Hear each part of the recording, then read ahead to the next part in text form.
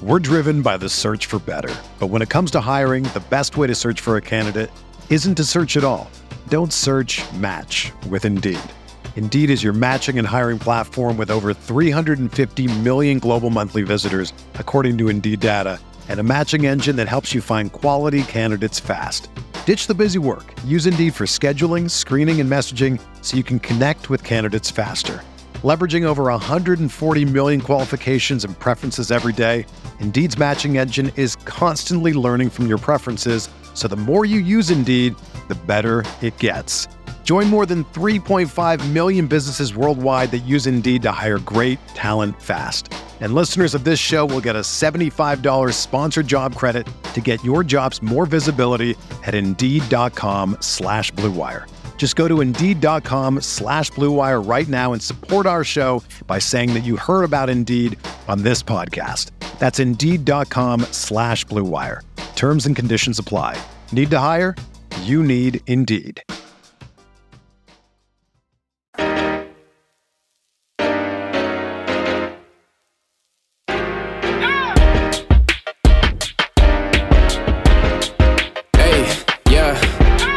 Feel like Kobe in the fourth quarter. This is the Namor NBA podcast, brought to you by Blue Wire Podcast. Coming at you Wednesday night after the Wolves beat the Oklahoma City Thunder by 30. Final score, Wolves 132, Thunder 102. That win was the Wolves' 6th in a row. Is that good? Yes. Why is that good? Because this franchise has not won 6 games in a row since 2004.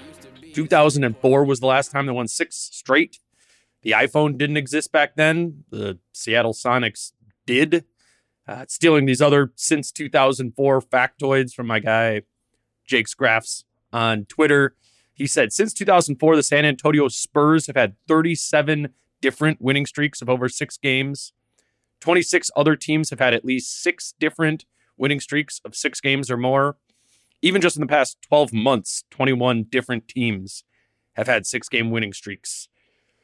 The Wolves were down bad for a long time. And, while Wolves back has become, a thing that Ant likes to say this year, I think this 6-game winning streak is really the first real indication we have that the Wolves are actually back. I mentioned that to Anthony Edwards in my question to him here after tonight's game, and just about how this is the first time the Wolves have had 6 in a row since 2004. And Ant confirmed that the Wolves are, in fact, back. Yeah. What's the most games Timberwolves ever won in the season? Yeah. 60? We got a little way to go, but that's cool. But nah. But yeah, I definitely feel like we back. Yeah, I don't think nobody can stop us right now. I just looked it up. That 2004 season, they won 58 games. Obviously, a different level than this team is at right now, but it got me thinking about whether or not this is the best Wolves team since that 2004 season. Just from a win-loss record standpoint, it's trending in that direction. This Wolves team is currently 38-29 with 15 games to go. And since 2004, they've only won over 38 games 3 times. In 2013-14, they went 40-42. That Kevin Love, Ricky Rubio, Rick Adelman, that squad won 40 games, missed the playoffs.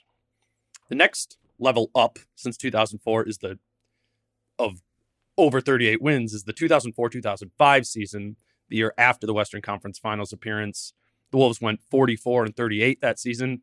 They also missed the playoffs that year. And the only other time they have had over 38 wins was, of course, the Jimmy Butler year in 2017-18. They went 47-35 that season and did make the playoffs as the 8th seed.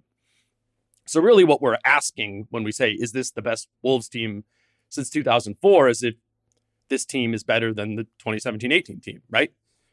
They're more fun, of course. It's very obvious from where I'm sitting that the fan base is way more into this team than they were the Butler-Tibbs team. But that's not the question, right? The question is this team better?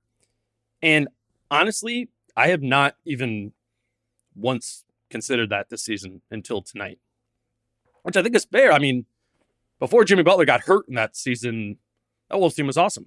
He got hurt in the 62nd game of that year, and they were 36-25 at that point, the 4 seed in the West. 11 games over 500, but it's a little bit of a wobbly comparison if you look at it. Like the Nuggets this season were 36-25 on March 1st, and they were the 6th seed at the time. So the West was a little bit down that 2017-18 year. The Wolves this year, at the same point that Wolves team was 36-25, 61 games into the season, this Wolves team, 61 games in, was 32-29. So 4 games behind that Butler team's pace. Ironically, though, that 32-29 mark for this Wolves team was their record before this 6-game winning streak. They're now 38-29, 67 games into the season. And that's the exact same record that 2017-18 team, 67 games into that season, was at when they were also 38-29. Now, that Butler team went on to win 47 games. They won 9 of their final 15, which is all a way, I think, of saying we don't know yet if this team is better. It's to be determined. What are the Wolves going to do the final 15 games? I do think, though, they have a route to unambiguously be the best Wolves team since 2004. I mean, they're not there yet, and the schedule is about to get way harder. I mean, they've been sitting on free parking basically for like a week now with these Blazers and Thunder matchups. It's going to get tougher. The next 3 games are on the road. Magic, Heat, Spurs, then it's Lakers, Bucks, Mavs, Suns, and then the Mavs again. So yeah, to be determined. Like, what are you going to do with that? I mean, if you're about to say like Wolves back, well then Wolves got to win. And for me, this is the first time that I feel like that is the more likely outcome. I think this team more likely than not will finish with more wins than that. I think at the end of the season, whether the record reflects it exactly, I think we will be saying that this is the best Wolves team since 2004. For me, in my opinion, they just crossed that threshold with this win streak. I mentioned, I think it was on the last pod, that, knock on wood, the Wolves kind of have an ace in their sleeve here too, going into the final 15 games of the year, and that they might actually be the healthiest team in the league right now. And that's a big deal. I mean, yes, some guys have been missing games recently. D'Lo missed Monday's game. Pat Bev and Vando missed tonight's game, but those were all just rest games. I mean, Anthony Edwards' knee is the only kind of case against that. But even with Edwards, like, that's shaping up to seem more and more just like a rest thing too. Edwards, of course, returned tonight. He had 16 points in 25 minutes. And post-game, he clarified, talked about where he's at physically with his knee. And I thought this was pretty encouraging. Here's Ant. What is it like for you to get back out there? It's fun. Best thing that ever happened to me is to get back on the court. And I wanted to be like, kind of like get my rhythm back before the Miami game, because I know that's a big game. So I thought this game was perfect to go out there and get all the rust out. Orlando game, get some rest out, and I should be ready by Miami game. Like, where are you at physically right now? Did you feel like you're on about 100%? Or? I was tired. Yeah, I was good, but I was just super tired. Like, super, super tired, yeah. Everything felt good tonight? Yeah, for sure, yeah. And have you ever had, like, is this one of the most serious injuries you've had, like, in college or in high school? Did you ever? For sure, yeah. Because I don't never really get hurt. But, I mean, yeah, this is the most I had to ever sit out for sure. So do you think that's just kind of part of the process of, like, I've never been sore and playing before? Was that, like, I guess, was that a little bit confusing over the course of this past month of, like, wanting to play through it, but not knowing that feeling? Yeah, no, for sure. I was telling them, like, it's something that you can play through, but it's like certain people can play through it, but, like, if you don't got a high tolerance for pain, you can't play through that. You know what I'm saying? Like, and that jump was just throbbing, like, right on my knee, right below my kneecap, a big knot, just hurting. I was like, man. Like, I mean, like, it would start off good, then, like, 4 minutes into the game, like, hurt for the rest of the game. And I'll be in trouble because I can't really do nothing for real. But that break I had was very, very much needed. And, like, it didn't bother me at all today. So it was great signs. Of course, there's some risk here with that knee flaring back up. But I think the good news, as I understand it, is that even if it does flare up again, it doesn't mean he's done. Like, yeah, he might play bad in a game if it flares up, or maybe Maybe he has to rest a couple others here in these final 15, but I don't think we're at all talking about an injury with Edwards that is going to actually shut him down. That's just not the nature of what his knee injury is. I mean, of course, perfect world, you'd rather this rest have gotten back to 100%, and you're just like, okay, good to go. But that's not what it is. And at the same time, I think all things considered, if the only real injury your team is dealing with is one knee flaring up, like, you're running pretty good in the injury world. I mean, yes, the Wolves need Anthony Edwards back 100% to be able to compete in a playoff series, but we're not there yet. Edwards has time to manage this knee through the final 15 games of the year. And even if there is some need to be cautious with it, I still don't think that prevents this team from making a push in the standings, from maybe even making a push up to that 47 win mark from 2017-18. I mean, it might not even prevent them from making a push for the 6th seed. And that's because they're deep.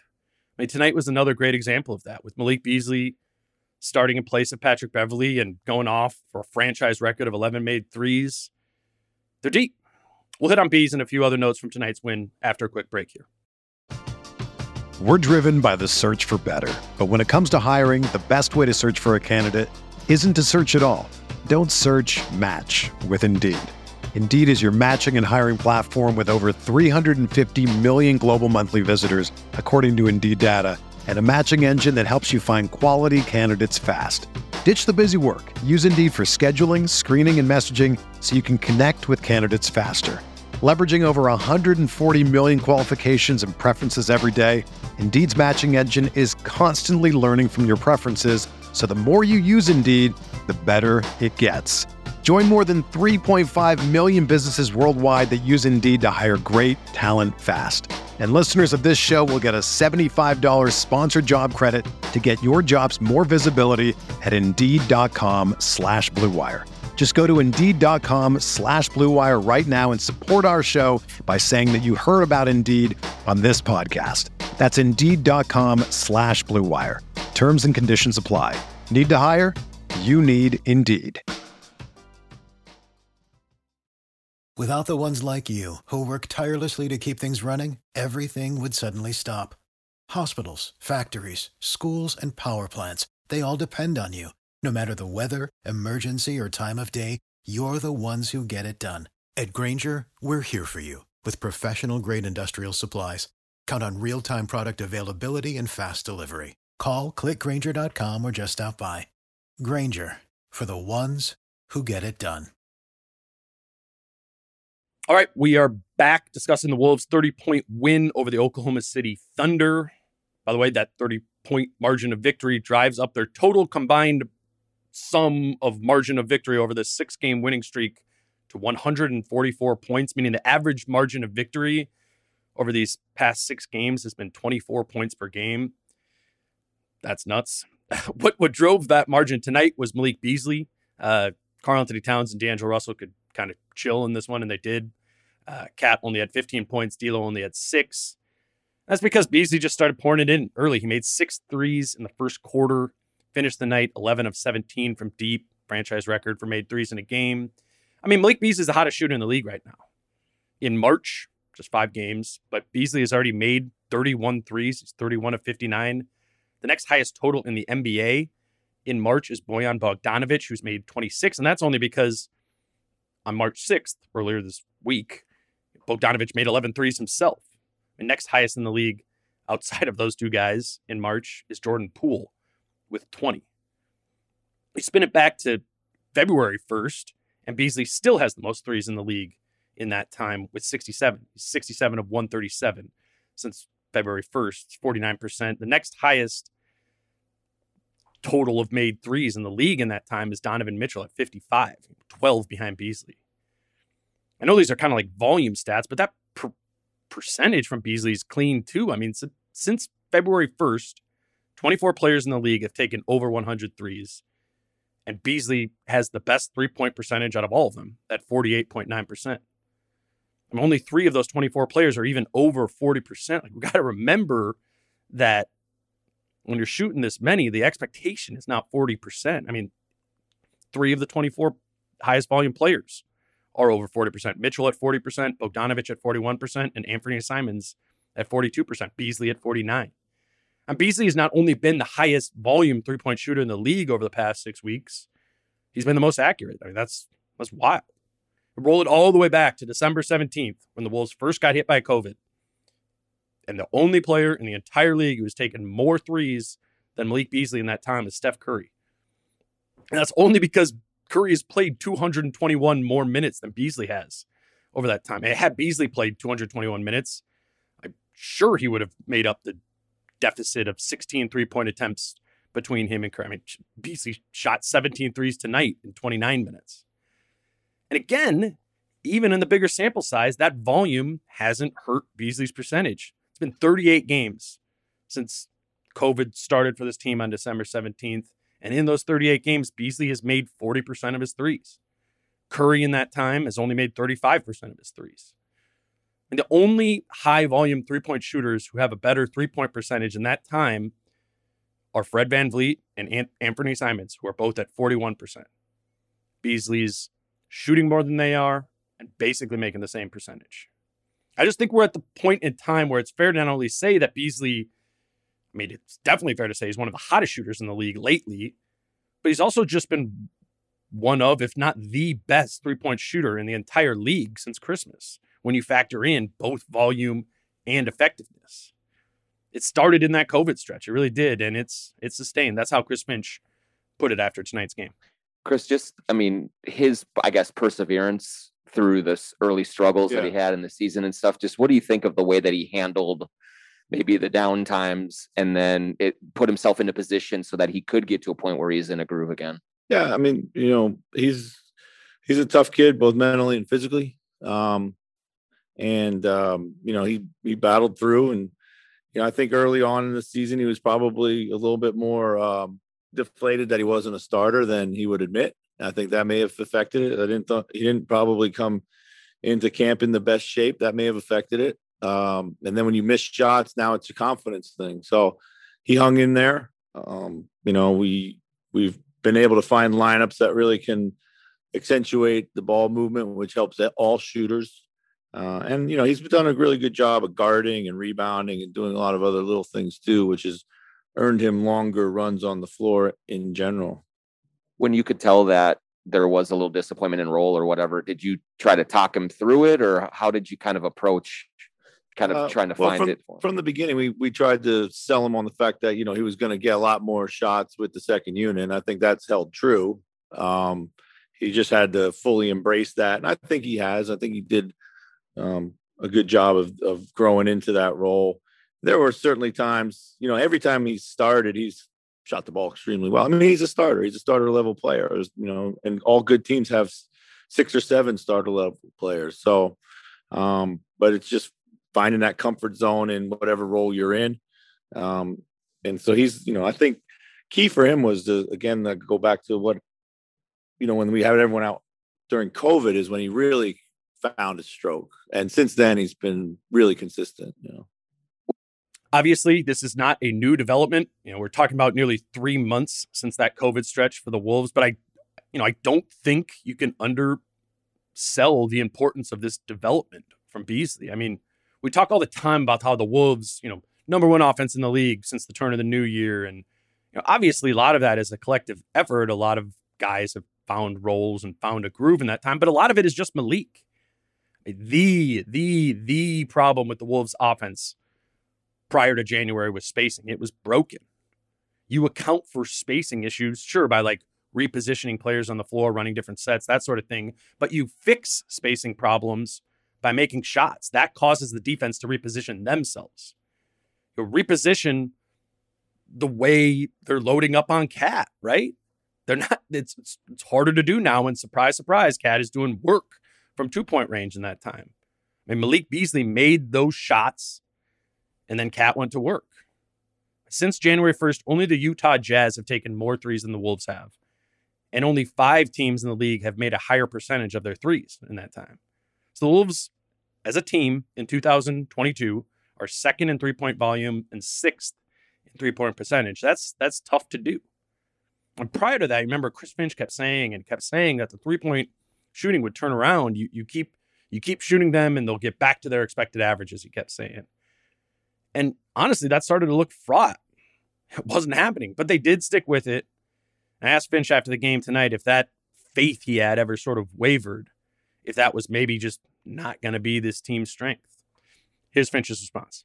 Chris, you talked to earlier in the season when, as a team, the shooting wasn't there, the 3-point shooting wasn't there, and you talked about it's one of those things that's going to come around and has. Yeah. Was there any point over the course of the season where you were like, maybe that's not going to be one of our strengths and we're going to need to do something different? Not really. I mean, I tell you, shooting to me is like blackjack. You just got to have the money to stay at the table long enough. When the cards come back around, you're going to win. And efficient offense is not about making shots, about taking the right amount of shots. And we just stay committed to what we believe in. And those shots will fall because they're high quality looks. That's kind of what we thought. The commitment to the right amount of shots is what sticks out to me there, right? Cleaning the glass, they have a location effective field goal percentage metric that judges the quality of a team's shot selection based on the average field goal percentage from each zone on the floor. So the metric basically just measures the quality of a team's shot selection. And for the Wolves, the shot selection really hasn't changed since before January to after January. They were 5th in that shot selection metric prior to January 1st, and they're 4th in that metric since January 1st, which is really just a testament to sticking to the plan. I think there would have been a heavy temptation at that point of the year to have made some changes to the way they're playing. They were a bottom 10 offense at that time, and they had Karl-Anthony Towns on their team. I mean, I would imagine it would get hard to keep the faith, but Finch and the players, they've stayed committed to it. And the result has been having the number 1 offense in the league since the worm did finally start to turn in January. I know that's not a lot of talk about tonight's game specifically, but if you watched it, honestly, outside of Beasley's performance, it was not a lot to get into. Kind of a snoozer. The Thunder are not great right now. I'm sure we'll get into more of the winning streak, more of the game from tonight with Britt tomorrow, but for now, we'll put a pin in that and wrap up tonight with prize picks. I did make 5 picks tonight, went 3-2. I had 2 picks on Karl-Anthony Towns. I took the under on 12.5 rebounds for Cat, thinking he might not play enough minutes to get there, and he did not play enough minutes to get there. Just 11 boards for Cat, 29 minutes. But I also took the over on 1.5 made threes for Cat. I don't know why I keep doing that. I think I'm just trying to wish cast Cat shooting more threes. Cat actually shot 0 threes tonight in 29 minutes. The last time Cat shot 0 threes in a game was April of 2019. Slightly concerned about that. But my other Wolves pick I got wrong was the over on 20.5 points for D'Angelo Russell, who he also made his return tonight. D'Lo, similar to Cat, only played 29 minutes tonight, only had 6 points in those minutes. They didn't need him. I did, however, get my 2 Thunder picks right tonight. I took the over on 20.5 points plus rebounds plus assists for Isaiah Roby, who finished with 15 points, 4 boards, and 4 assists. And then I took the under on 7 rebounds for Darius Beasley, who finished with 5. So 3-2 on the night. That brings me to 140, 119, and 10 on the picks this season. As always, I recommend checking out Prize Picks if you're looking to try some daily fantasy basketball. Make a set of picks like I just did there and, see how you fare. Prize Picks will throw you a $100 sign-up bonus if you sign up using the promo code DANE when you create an account at prizepicks.com or on the Prize Picks app. I do have one positive development to report in the standings watch here. I'm sure you're all tracking this yourselves, but the Mavs did lose tonight at home by 30 to the Knicks. So that pulls the Wolves within 2.5 games of the Mavs, who still hold the 5 seed right now. But Denver did win tonight, so they now actually have the same record as the Mavs. Both of them are 40-26, while the Wolves are at 38-29.